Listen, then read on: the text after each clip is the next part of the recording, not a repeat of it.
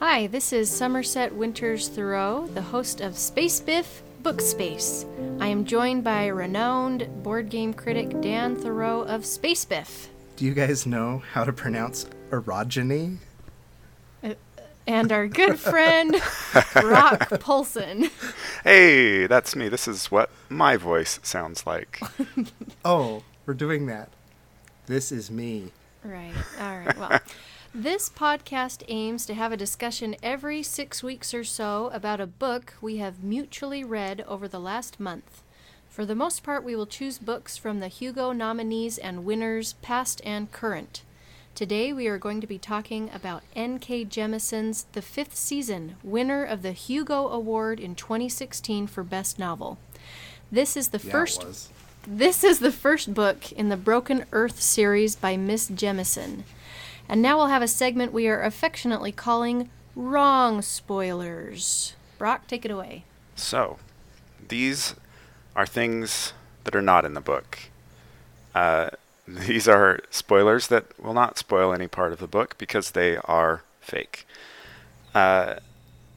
Spoiler the first. Did you know that if you take your copy of the book and you shake it really hard, a smaller, worse book will fall out of its pages? That's awful. Wait, what's the worst book? It's not just, well, I mean... I know it's false, but I guess... at the most basic level, if some of the pages fall out, that would be a smaller, worse book, right? You know, if Nora Jemisin is listening, I think that's the most hurtful thing you could say. Well... She's going to tune in, and that's all she'll hear. She intended it to be the length that it is. If you were to shorten it in any way, you would make it smaller and presumably worse. Okay. The MK in MK Jemisin stands for Mortal Kombat. You guessed it. Essen is secretly a Goro. Have you ever played Mortal Kombat, Summer? No, sir. Yeah, I don't get it. So her first name is M as in Mora, right? Sure, yeah. Okay. And finally, none of the characters in the fifth season know how to pronounce obelisk. This will be more obvious in the screen adaptation. So this is, are we allowed to say that Brock actually didn't know how to pronounce obelisk? Wait. Why are you asking if we're allowed? Aha! Are we allowed to say, oh wait, that's a true spoiler? Yeah, that's ripped from the headlines. I had to clarify because I was leaning towards obelisk because I had only ever read that word. This book is full of all sorts of words that I only have read. Yes. Orogeny? Like orogeny. Like your erogenous zones? Yes, like are they erogenists?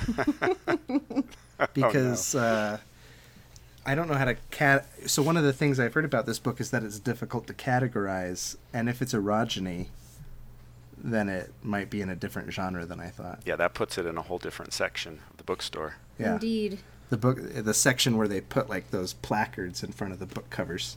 It's got beaded curtains. Yeah. Brock, that's awful. But lovely. I told you they were wrong. Yes, very wrong. All right, at this time, please be aware, listeners, that we will now be discussing major plot points and revealing real spoilers. You have been warned. So, Brock, why don't you give us... We should have like a klaxon sound effect. Yeah. Like right now it's like, awooga! Yeah, I'll put it in post. Or just do that. Awooga! Wah, wah, wah. Yeah. Like a Nazi submarine base is about to get air raided. Yeah, precisely. Yeah. Okay, good idea.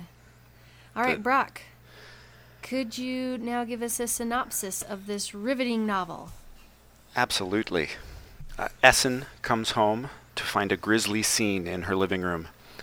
Her young son has been murdered, and she knows it could only have been her husband. He must have found out the truth. Essen, along with her son and daughter, are orogenes, people with the ability to control geologic activity, volcanoes, tectonic plates, earthquakes, These people are dangerous to the small communities scattered across the world known ironically as the stillness. Aura genes are either carefully trained and controlled, or else they are destroyed. Knowing her husband has taken their daughter and fled, Essen sets off to find him and avenge her son's death. Elsewhere in the stillness, young Demaya, a different character, wink, has been discovered as an Aura gene. Her community is too afraid to kill her, so they call for a guardian to take her away. Guardians negate Aura gene's powers and are used to police these powerful beings. Demaya is taken by her guardian to a school for Aura genes called the Fulcrum, where she'll learn alongside other children to control her powers. Still elsewhere, and still a different character, wink wink, Cyanite is a trained Aura gene of middling rank who is ordered to go on a mission with a highly ranked Aura gene, Alabaster. Together they travel across the stillness to a distant city, uncovering troubling secrets along the way and at their destination. Among them, the knowledge that untrained Aura genes, those who are not killed or controlled, are lobotomized and used as sort of living computers. It's a troubling representation of the Fulcrum's attitude toward their kind. Despite their dislike for one another, Fulcrum law dictates that they try to conceive a child, one that will have their skills. Awkward lovemaking ensues. Yeah, it does. Oh boy, does it. In a bizarre reversal of the normal will they, won't they drama, because they definitely do, and they both hate it. Cyanite performs the job they were assigned to, in the process accidentally freeing a giant floating obelisk from the seafloor. I forgot to mention, though we sort of mentioned, that this book is lousy, with ominous floating obelisks. It's crazy about these things. Meanwhile, wink, Essen meets a young boy named Hoa, who accompanies her on her journey. Like most little boys, he is odd. Unlike most little boys, he is chalk white, and he never eats. Essen also meets a woman named Tonki, an eccentric hermit, who's soon revealed to be a talented geologist, or geomest in the book's parlance, and she is much more invested in Essen's life than she first appears to be. Also, meanwhile, another wink, you get the idea, Cyanite and Alabaster flee from the Fulcrum, and they find their way to an island settlement populated by sexually liberated pirates, and it is a wild time.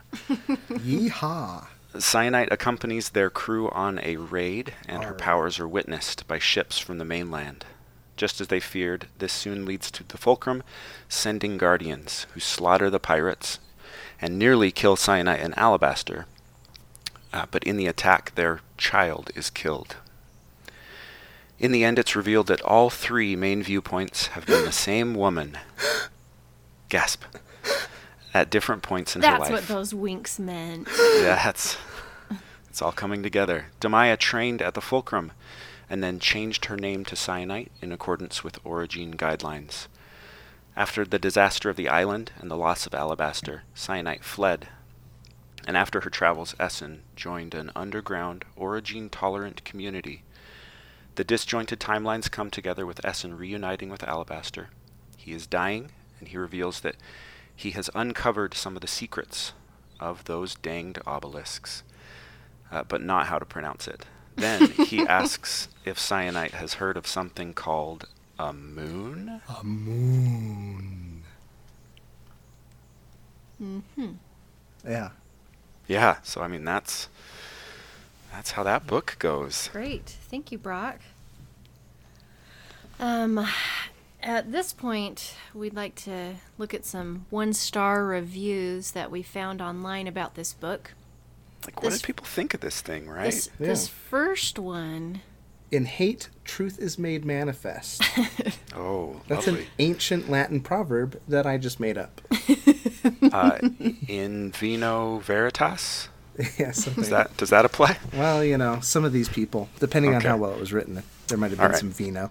All right, so there's just two, because really there's only two one-star reviews. These are anonymous. Why don't we read one of them at a time and then talk about them? Okay, Now, to be fair, there are more than two. Oh, okay, these were just the best These were ones. just the the plumpest fruits that I could find. All right, here's the first one. 1 star. Worst book I've read since The Road. Period. So have you guys read The Road? I have. Is that... I don't think I have. What did you think of The Road, Brock? I mean, The Road is bleak, but it is by no means a bad book. It is... I think I read it in one night, and it was shortly after my son had been born, and... Yeah, that would make it stressful. There were some feelings felt. Yeah, I bet. But I liked The Road as a piece of literature. I know some people have reacted against The Road a little bit, coming from Cormac McCarthy, that he's a bit of an interloper into the world of science fiction and dystopian fiction. I thought it was very vivid. Mm-hmm. Absolutely. I didn't enjoy it very much. I don't know if you're meant to. Yeah, I don't think that's on his list, but I thought it was well written. So maybe it's telling that this person that this is the worst book they've read since they read The Road. That could mean that this is the best book they've read since The Road. Like, if they really liked it. Sure, yeah. And this is just the worst thing they've read since that book they really liked. And they accidentally clicked and typed 1 star. It wasn't enough to click it. Right. Well, this next one, there's a bunch of points. Summer, why don't you read them like one at a time, maybe? I don't know. All right. Let me save you some time. Racism is bad, and we should respect all people. Yeah. That's the first True. bullet point. True. Yeah, I think that's... That is true. Okay. Line number 2, slavery is bad, and it makes the slaves unhappy. As opposed to making them jolly. Sure, right. We are ruining the earth, and we'll pay for this when the earth gets mad at us. Which, that's what all the scientific right. reports say. Controlling seismic disturbances. That's bad. Yeah. With your erogenous And the earth is zones. going to get mad Yes.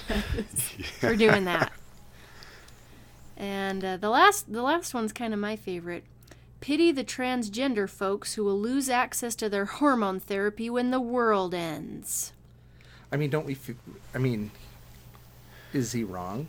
There's a lot to unpack in that bullet point. Yeah, pity, absolutely. When the world ends? Yeah. I'm a give him the benefit of the doubt kind of guy. So I go through that, and I'm like, well, none of these are wrong. Right. Yeah, I mean, he's making good points. Racism is bad. We should respect all people. Slavery is bad. Do you think that he's making an argument that slavery is great?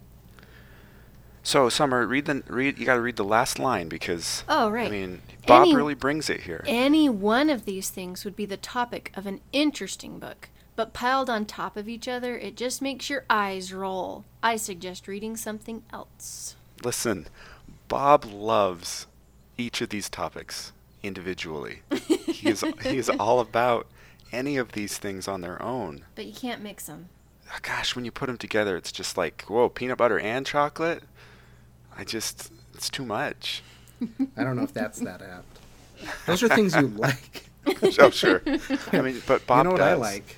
He likes reading these things. But you know what? You can't mix 4 different realities into one book. That's just nuts. That's what he's saying, I think. Yeah, He's exactly. saying, like racism is peanut butter, slavery's chocolate, environmentalism is The pretzels. Oh, sure, yeah. Transgender people losing their hormone therapy is that's the caramel. Yeah, that's the caramel. These things do not go together into a delicious Take 5 candy bar thing. Yeah, you must not like that candy bar. Well, who does? All right. Well, Dan, why don't you kick off the conversation, our real discussion of this book, by answering, why is this earth so broken? I'm not going to do that. Fine. In part because the book doesn't. at all. All right. Actually, so I wanted to kind of start with that. So let's talk a bit about what this book does mechanically, its structure and such. How does that sound, guys? I think that sounds great. Alrighty. So it's a bit of a non-traditional format. It breaks it breaks the fourth wall. It talks to you directly multiple times. Right. So there's 3 characters, and one of those 3 characters it addresses in the second person. So it's talking to you. You. So at one point I was reading this, and my son was sitting next to me, and which could have gone poorly at any moment in this book, but he looked at one of the pages I was reading, and he asked me if I was reading a Choose Your Own Adventure book. Yeah. Because it's written in the second person. Mm-hmm. And I thought, oh yeah, no, it's just how this one's written. It's just idiosyncratic. Yep. It's just kind of odd. So what did you guys think of that? So sometimes it's my understanding that it was Hoa talking to us. Is that wrong? Or is that... That's... Really? Yeah. I doubt that that's wrong, but that's not how I guess I just thought it was a stylistic, and then, at the end of the book I thought, well, maybe that was to subtly communicate that that's the most recent of the timelines. Sure. But no, I think that's a good... I guess that makes sense. It doesn't really say that, though. Yeah. I kind of figured Essen was talking to me as herself, like she's talking to herself. Yeah, I thought it was Hoa. Maybe we'll find out if we read the second book. We'll get more to that, whether we intend to. So what did you guys think of that? Did you find it distracting? Did you find it worthwhile? And Summer, maybe you have another idea. I don't know that I didn't feel like it added anything. I didn't find it off-putting or anything. It did take a bit of time to get into the swing of reading that way. Yeah, I mostly just found it interesting. I wasn't quite sure why there were 3 main characters. I liked that they were all women, and they all seemed to be different as we went along, and there were little clues here and there to indicate that it was actually the same person, but I just found it interesting, not jarring or anything. I found it. I'll be that guy. I found it a little bit jarring. So I don't know how you guys tend to read things, but I tend to read multiple books at once, and so I was reading. The popular way to write things nowadays is third person, close focus. You're hearing their thoughts, and so then I would come back to a chapter that was in second person, or even come back from reading the other 2 chapters, and yeah, I would get a little bit disoriented at times. I don't think I would argue that it's bad for the book in any way. No. I think its disorienting nature is reflective of how disoriented I was trying to figure out the culture of the stillness and the Eumenes empire and everything else. Yes. Well, oh, sorry, go ahead. Nope, you go ahead, Summer. I was going to say it also helps because the environment is disorienting. This whole Earth, and inside every story, it's very disorienting. So for that switch in perspective and whatever that's called, that point of view, it lends to the disorientation of the time, especially in the latest time, in Essen's time, because the world is physically ending right there, and it's very disorienting, and she's in a very disorienting time. Her son was murdered. She's chasing her husband and her daughter, who is also an Origine, according to Essen. And so it's she's confused, she's disoriented, and I think that point of view change lends to making us that way too. And I think it's pretty clear she's not thinking straight. Yeah. Her entire quest, I think of the 3 storylines going on. She's discombobulated. She's just feeling her way through a bad situation. So in one sense, I did find it distracting. but the way it sort of numbed me a little bit, and I think was also reflective of the way that she had been numbed. So at one point she does something pretty, at a couple of points, arguably, she does some pretty terrible things and doesn't feel the ramifications of them the way that she should. And I want to talk more about that later, what she does and how she feels about it. But I feel like the point of view, the way it was told, that second person stance actually contributed to making it, to giving it that numbness, that distance. It's not the way that we usually read something. I think those are two good points that we kind of touched on. That, one, the sort of communication that she has been thrown off any sort of normality, or this event that happened to her, and we later discover several other traumatic things that have happened to her, but coming and finding her son murdered has thrown her into a state of just distress. And so her having a different perspective sort of relays that. One thing I wanted to ask you, how long did it take you guys to figure out that these three characters were the same person? And more than that, why do you think that's necessary? I tend not to figure those sort of things out. I watch movies with my wife, and she figures those.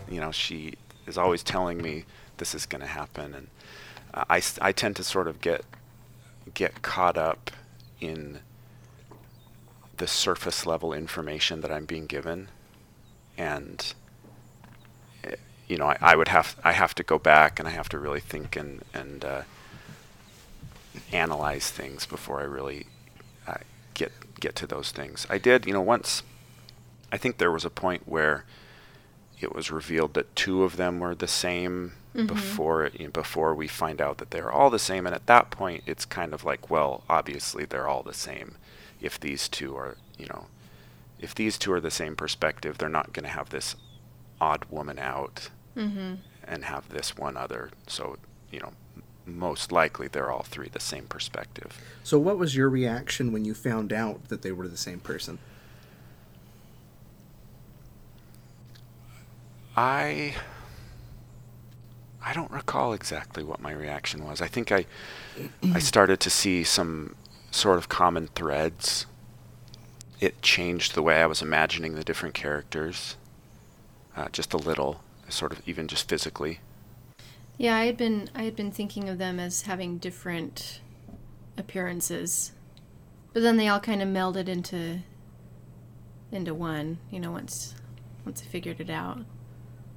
Sure. Why do you think it was necessary for N.K. Jemisin to separate them like that? Was it for the?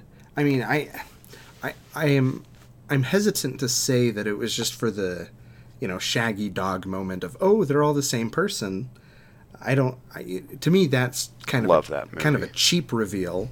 So why do you think it might be important in this story to separate their identities for, 4/5 of the narrative? Well, she explains it at some point. Well, not explains it, but she mentions, I think it's Essen. She says something about, I was different before, or I've had to change before, I was someone else before. And I think it comes at three very specific times, and it's when there is the death of children. In the very beginning, she becomes... Does she become Demaya, or she was Demaya before? She starts out as Demaya. Okay, so she starts out as Demaya, and when she becomes Cyanite, it's basically when her childhood is over as Demaya, when she gets caught in the Guardian's building. Okay, and that so is Demaya, the death of Demaya a child, dies. Yeah, because she can't be that child anymore. She has to grow up. The Guardian, or what's her Guardian's name? Isn't it Shafa Guardian Warrant? That sounds because right. they always have they have a given name, A place. a Yeah, and use they're cast, and then cast. the location that they're from. Her guardian tells her, you can't be Demaya anymore. I mean, he basically tells her that. You have to take this first test. And so her childhood is over. That's the first death of a child. And then with Cyanite, she changes again when her child dies, Koru. I mean, her child and her lover are killed. And I mean, she has to kill Koru. That's the death of another child. And then she's becomes Essen after Cyanite. And I mean, you can tell that she, like we've been talking about, she's disoriented and not really thinking straight. She's no longer Essen, even though that's who she's identifying herself as right now. And her child just died. It's Ushe, or whoever you want to say his name. So it's the death of children, I think, that prompts each change in her. And how much is that the death of each child is in to some extent by her own hand? Yeah, sure. You know, yeah, you could argue she caused all of them in some sense. One thing, even just the last one, her son, just by the nature of her existence, she caused his death. Sure. I think that, I was tempted, Brock, to ask you to do 2 separate synopses for this story, because I think that it's a very different story once you realize that they are instead of 3 stories told at different times, and they have to be at different times. Essen's story obviously is after the Eumenes rift has been opened and the world is ending, and clearly the world is not ending in the other 2 stories. It's business as usual. The fulcrum exists. It hasn't been turned into a volcano. So it's business as usual. But I think if you tell it as 3 sequential stories, it becomes a really different thing. And I wonder if one of the reasons it was divided up is because the quantity of suffering in her life is almost too unbelievable.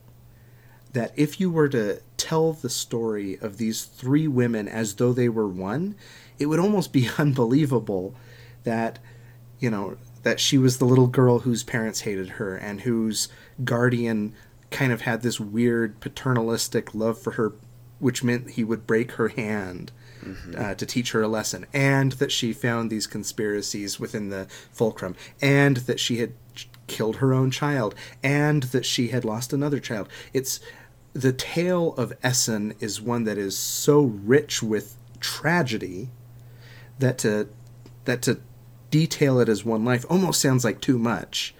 And I wonder if that's something that was going on. What do you think?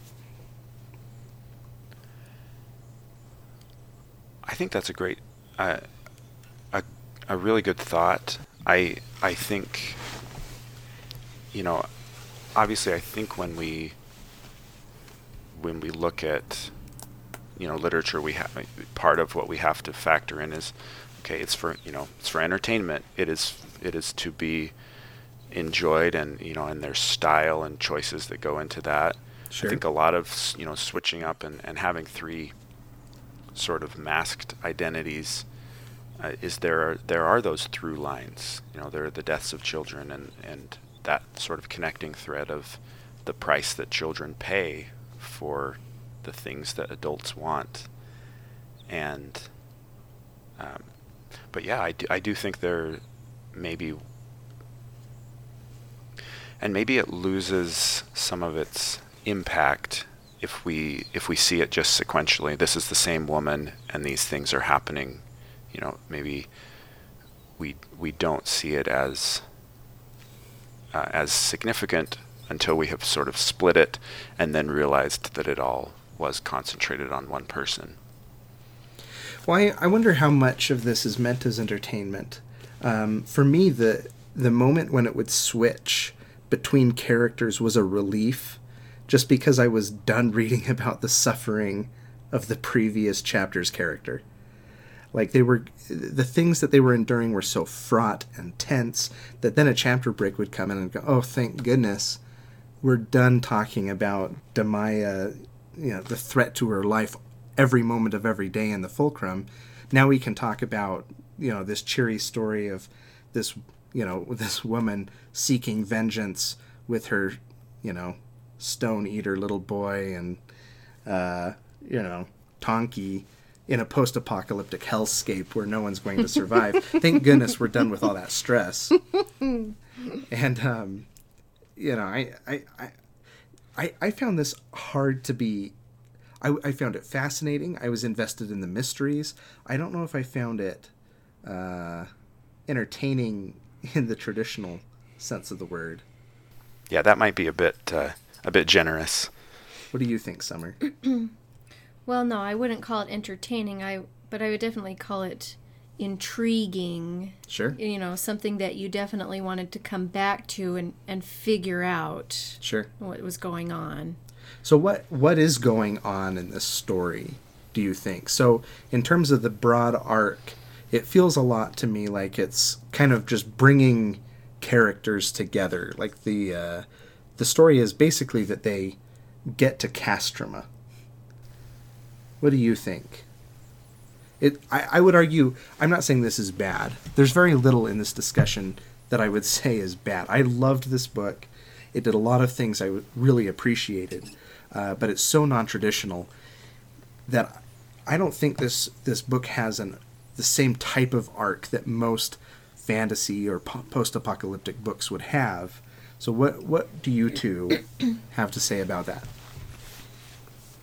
I agree with that. I think that this book sort of really serves, and I think it's a thing that fantasy and to an extent science fiction fans complain about, that this first book is serving to set up a trilogy or a series, and I don't think that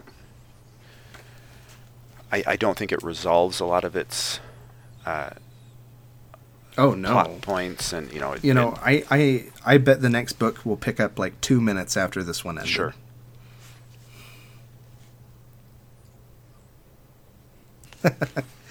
Okay, so why don't we move on from the mechanical stuff? I have so many questions I want to ask you about. Here's the first one. So what did you think about the culture, the stillness? What kind of world has she built here? What did you think of it? Summer, go ahead. I keep jumping in. That's fine. If you had a thought, go ahead. I think that there's some great world building. I think there's intricacy and there's variety and diversity, all across this continent. And she shows a lot of there's fascinating architecture and the societal organization. I think there's a lot of just really fascinating bits that seem very fleshed out. Sure. Well, and it's obviously quite broken. The regular people that don't have the orogeny power to control the earth, but they still rely on these people that they despise. So it creates a very interesting, weird, uncomfortable dynamic between these two sets of people. I think I almost went a little bit the other way. I think that one of the challenges of world building in fantasy or science fiction is making the world seem broad enough. So often it seems like there's one culture, and to this book's credit, it isn't the usual. It isn't like pastoral France or Britain, the way so many fantasy novels, you just picture these little hamlets and hedgerows, and that's the culture for the entire fantasy world. This definitely goes the other way. Approaching it from the perspective of, I'm very interested in history and the way ideas change and are shaped. The parts for me that were most interesting were the allusions to changing lore and cultures that had been there before. And those are things we don't really learn very much about in this book. And it felt like it was dangled just out of reach. So to me, it was at times frustratingly homogenous. I was really bothered at moments.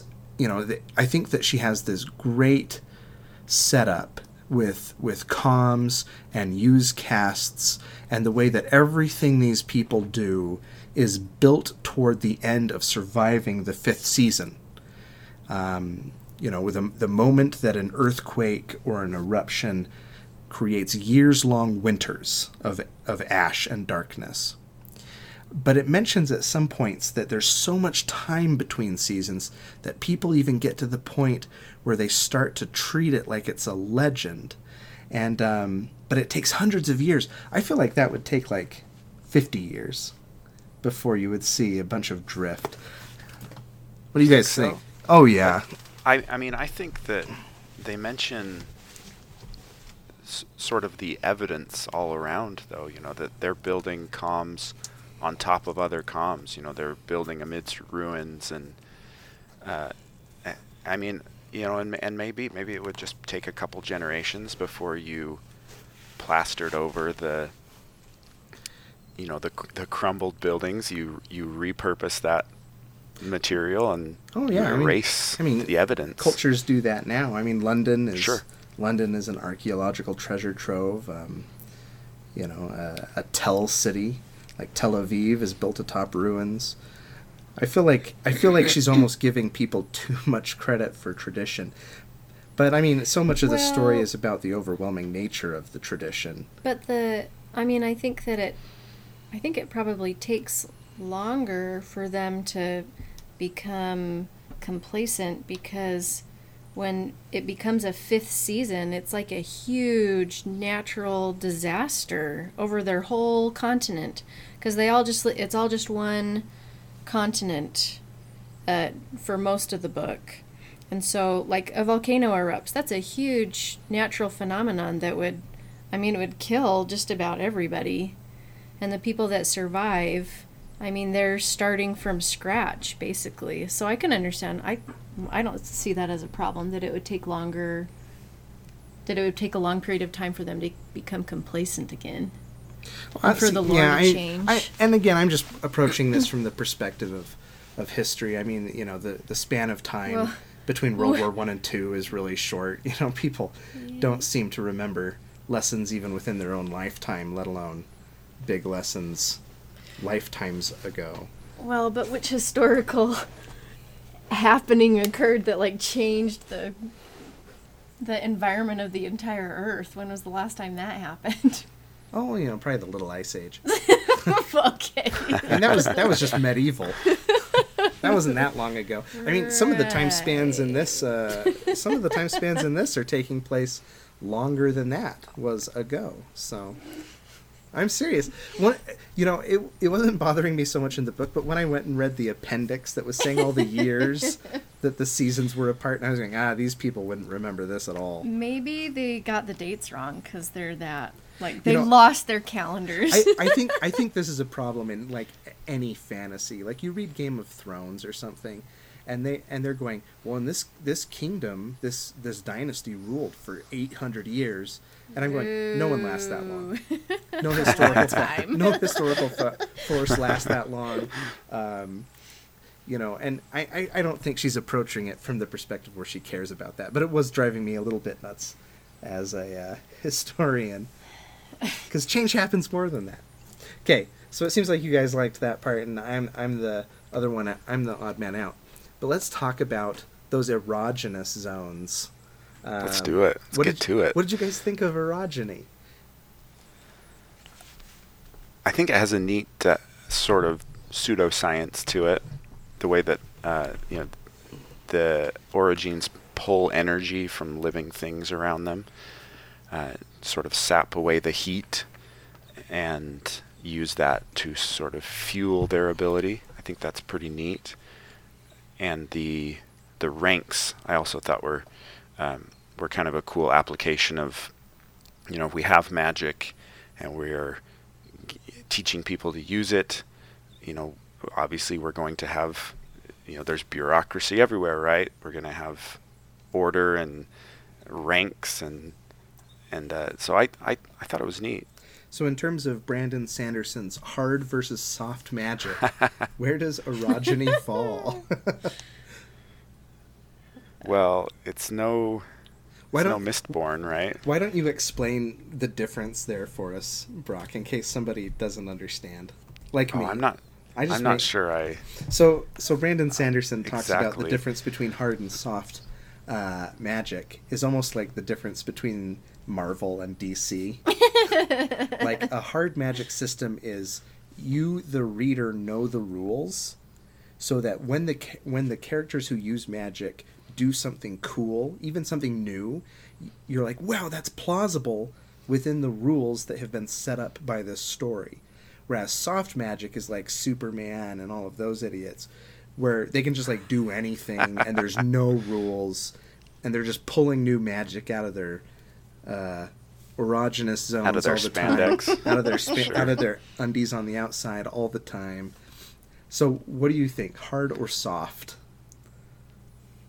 I mean, I actually was waiting on that to see which one you were going to reveal was DC and which one was Marvel, because I don't think there's any sort of abiding by rules in any place. I think I'm sure somebody would love to teach me how wrong I am. I would say that this is an over medium magic. It's somewhere in the middle. Yeah, sure.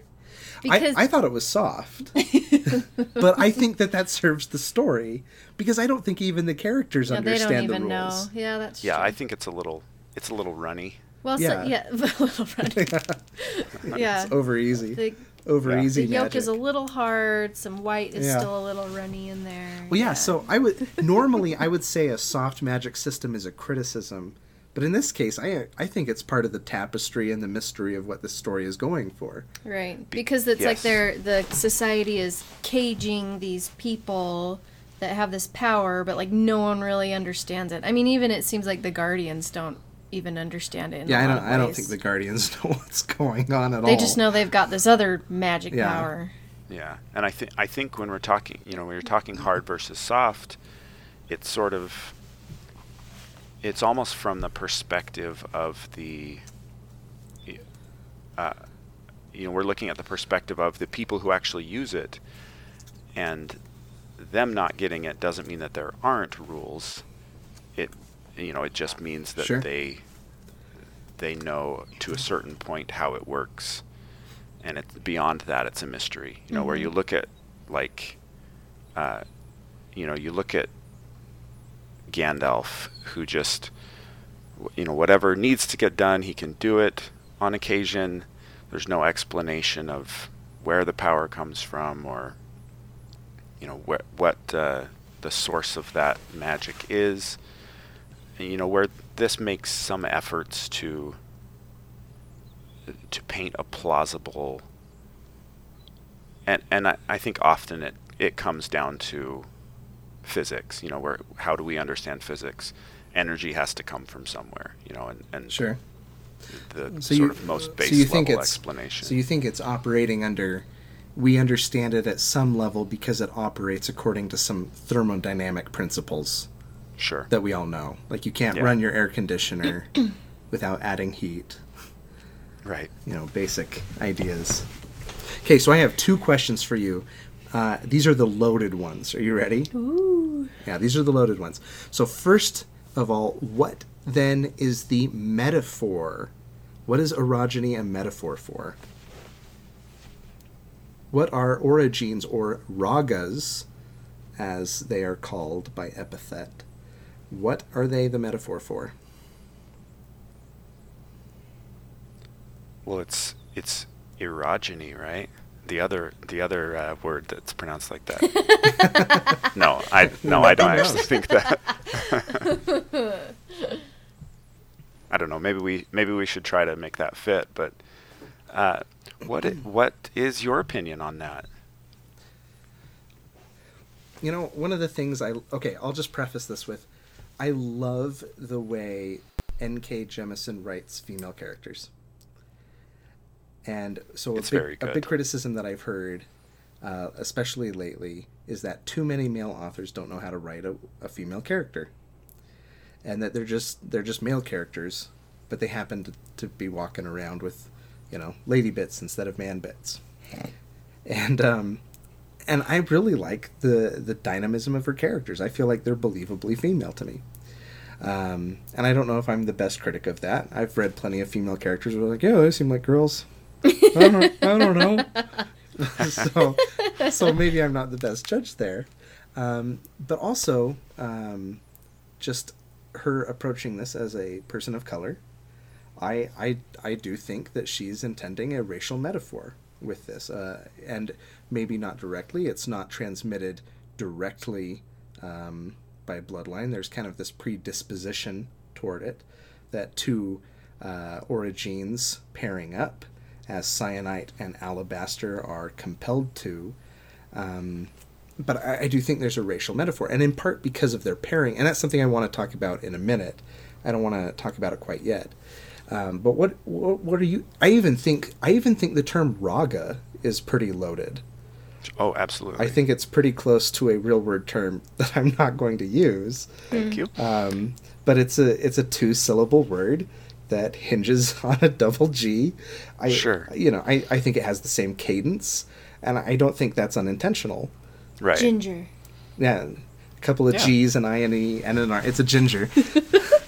Sorry, Brock, I said it. It's ginger. Yeah, well, we're friends. You can use that word. I'm not a redhead. I don't know why I'm giving you permission. You can't extend that privilege. Yeah. So what do you guys think? I think, and that's a reading that I've seen elsewhere, and I think it's apt. And I think that in a lot of ways that lines up. The way that Guardians, this police force, treats them.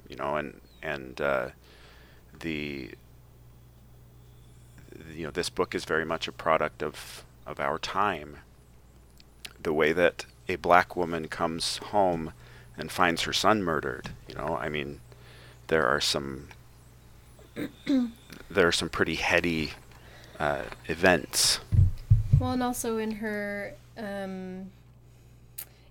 needing to kill her own son when the Guardians have come, so that he doesn't have to live the life that she was made to. That's very evocative of. Well, or worse. We don't know. Right. Her son might even be made to be an instrument of her own oppression. Mm-hmm. Her son would probably. I don't think her son would be raised in the fulcrum, having been born beyond its confines. I think that her son would probably be put in one of those waste stations, whatever they call them. The nodes? Yeah, the node stations, to be used to still the tremors kind of unconsciously. Yeah, absolutely. Or perhaps, depending on the child's powers, become a guardian. Yeah. I think that's a major part of it is, when we find out a little bit about who guardians are and what they come from. So you think guardians are just orogenes, that their origin power is to control other orogenes? Yeah, I think that they're the descendants of orogenes who don't manifest orogeny. I don't know how to say it. Orogenesis. But that's what I suspect. I don't remember if it says it in there. It's like every other page. There's some revelation, but yeah, I think that she's even worried that her child could be used as a tool in her own oppression, or her people's oppression. Sure. So let me ask you something super controversial, and I hope you understand where I'm coming from when I say this. Is the fulcrum right? Are the guardians right? No. Okay, so parse that. Why is that? So here's where I'm coming from with asking this question. I feel like it's very easy to make a metaphor and say these special, powerful people are a metaphor for a race or a sex or any other form of discrimination, like X-Men or the Avengers, that we shouldn't register these people because registering humans and policing them based on profiling is wrong. But the first act we see in the entire book is the extermination of humanity. Right. By one of these people. By one of these people with a vendetta. Yes. And it's not just that she's going to Alabaster, not she. It's not just that Alabaster is exterminating the Fulcrum or the Eumenes or the Guardians. He is exterminating every child who's living or will live. He's exterminating the happy, sexy pirates. He is killing even the happy-go-lucky commune of pro-Aura genes that lives down south. He's killing everyone because of and he's able to do that because of his power. One of the other first acts we see is that our main character, Essen, exterminates a town. And they don't know it yet, but she has breached the aquifers, and they need that water in order to survive what they think is going to be a season. And it will be, but it'll be 1,000 years long instead of a few. She kills a whole town. And we've seen that this town has some people that are allies to her. It has that doctor character.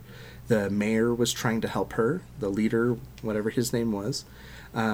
So it does show that unlike, a real world parallel with oppressed and discriminated people, kind of like in X-Men, where the discriminated people can strike you with lightning or mind control you. Right. That we're not just talking about a person, we're talking about a person with a telepathic gun in their head.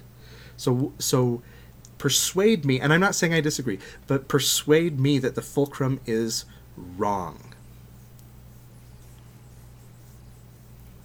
Well, I mean, clearly they could just lobotomize all of them, right? So you think they could, like, their method, maybe their methods are wrong, yeah. And I think it does show that they're pretty, at best, they're a bit icky.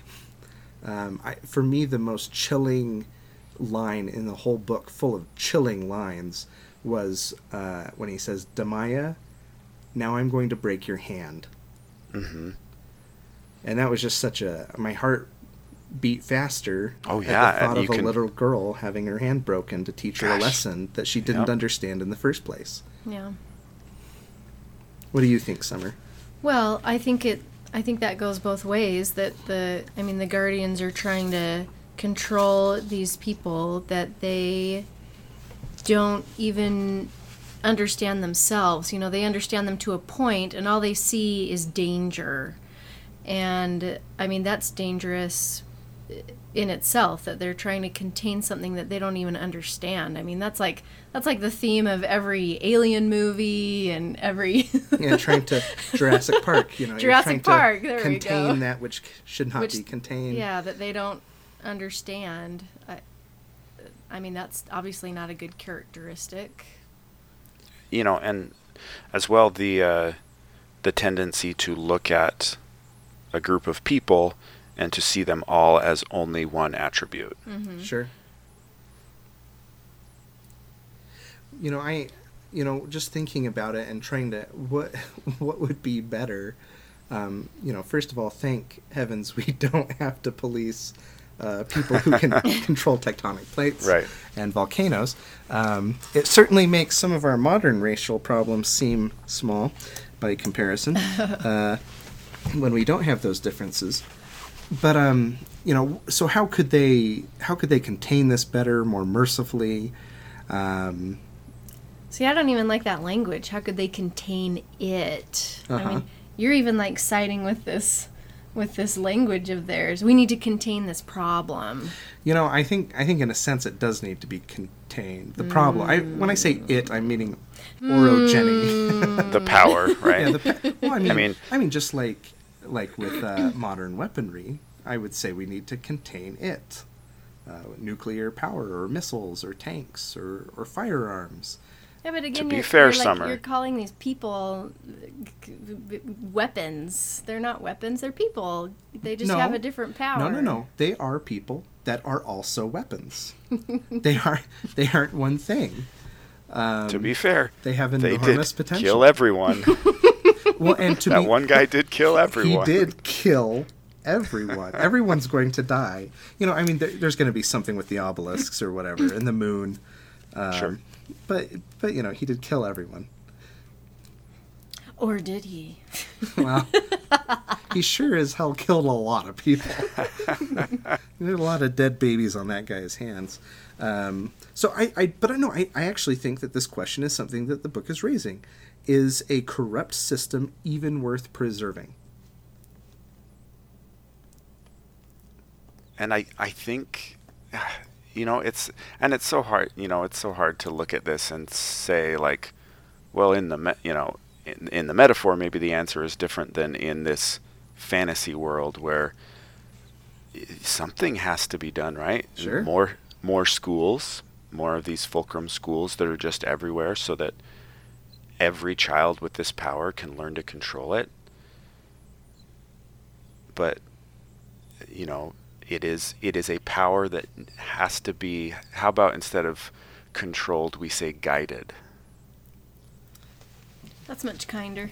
Yeah, we can we can choose our verbiage to sound as kind or harsh as, how about eradicated? I'm just kidding. What do you think, Summer?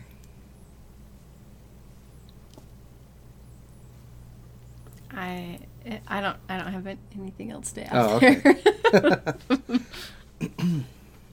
I had my outburst. You had your outburst. It was so mild. Where I was like, hey!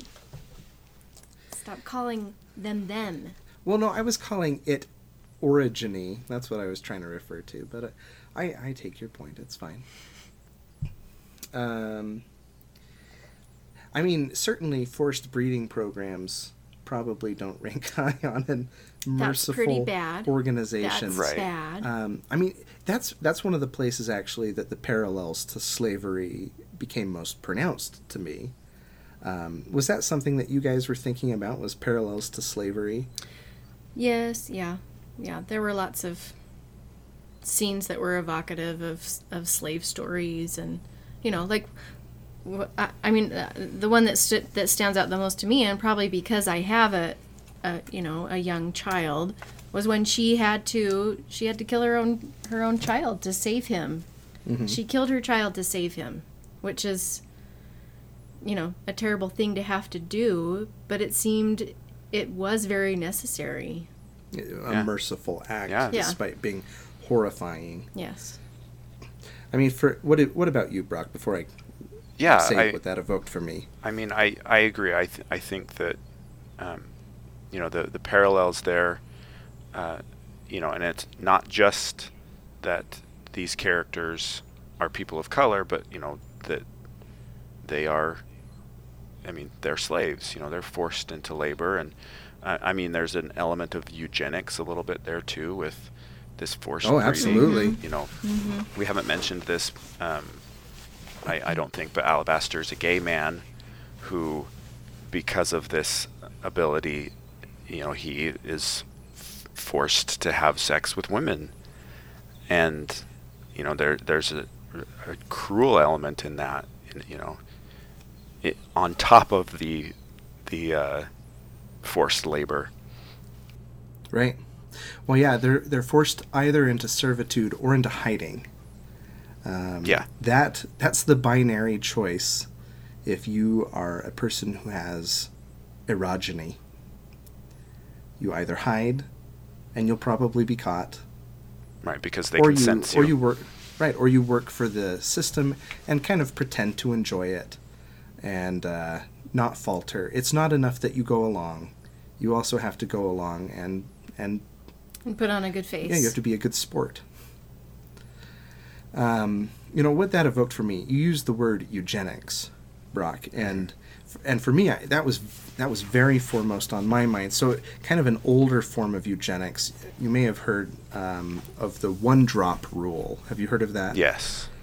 And so it's interesting that in the history of the slave trade, the Atlantic slave trade, there's two systems that are kind of, I don't want to oversell it and make it sound enjoyable, but in history, it's interesting to compare the slave trade of the colonies and the United States versus that of Brazil.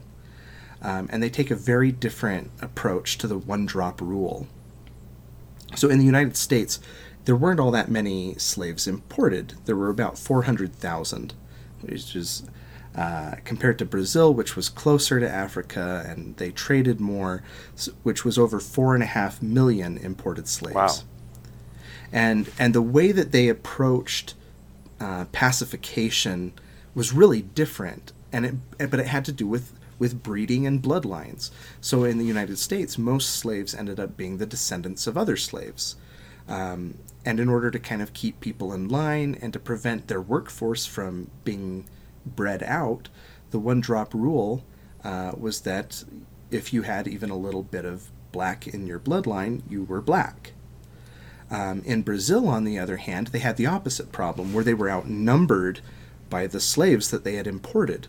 And they tended to work them harder, they tended to work them to death because they didn't have that future trade value. So they came up with the opposite system in order to keep that 4.5 million slaves in line, where if you had even a little bit of white in you, you were whiter than you had been. And so there were different gradients of whiteness. And it's this tactic that they did so that rather than being just black or white, you were white, or you were a little white, or a lot white, or 3/4 white, or black, and it turned this majority into many little minorities that couldn't team up against their overlords. But in both cases, what we're seeing is that they used the sexual politics of breeding and bloodlines as a method of control, so that they won't have slave uprisings. And so when I was reading this about being forced to breed, and kind of having this promise that, well, the way that you get along, the way that you have more privileges, is you breed and you produce offspring who will have more privileges. And for me, it was very evocative of the way that both the U.S. and Brazil approached that one-drop rule about these breeding programs and the way that humans are reduced into who your parents were. That's something I couldn't help but think about as I was reading those passages. That's very interesting history. It is. Thanks for teaching us. I didn't know that about Brazil. No, I didn't either. Well, and it's an interesting and unfortunate. It's hard history to read, but you do read about intentional. That on slaveholders' minds, they're always afraid of an uprising. So what do? They come up with little strategies to divide and keep people pacified. And they always do. It's always done with kind of the way the guardians in this book are so paternalistic. They're so kind. They're always smiling. Even when they're attacking you, they seem really passive. Yeah, so like creepy. It's a mercy or a kindness. Right. They're not using the language of hate. They're weaponizing the language of love. And it's the same kind of thing that slaveholders would do, making their slaves sing gospel out in the fields and then saying, look at what I'm doing for them. Yeah. They are so happy. So I read this, and the parallels to a slave narrative were really pronounced. Yeah. Do either of you have any other thoughts on that?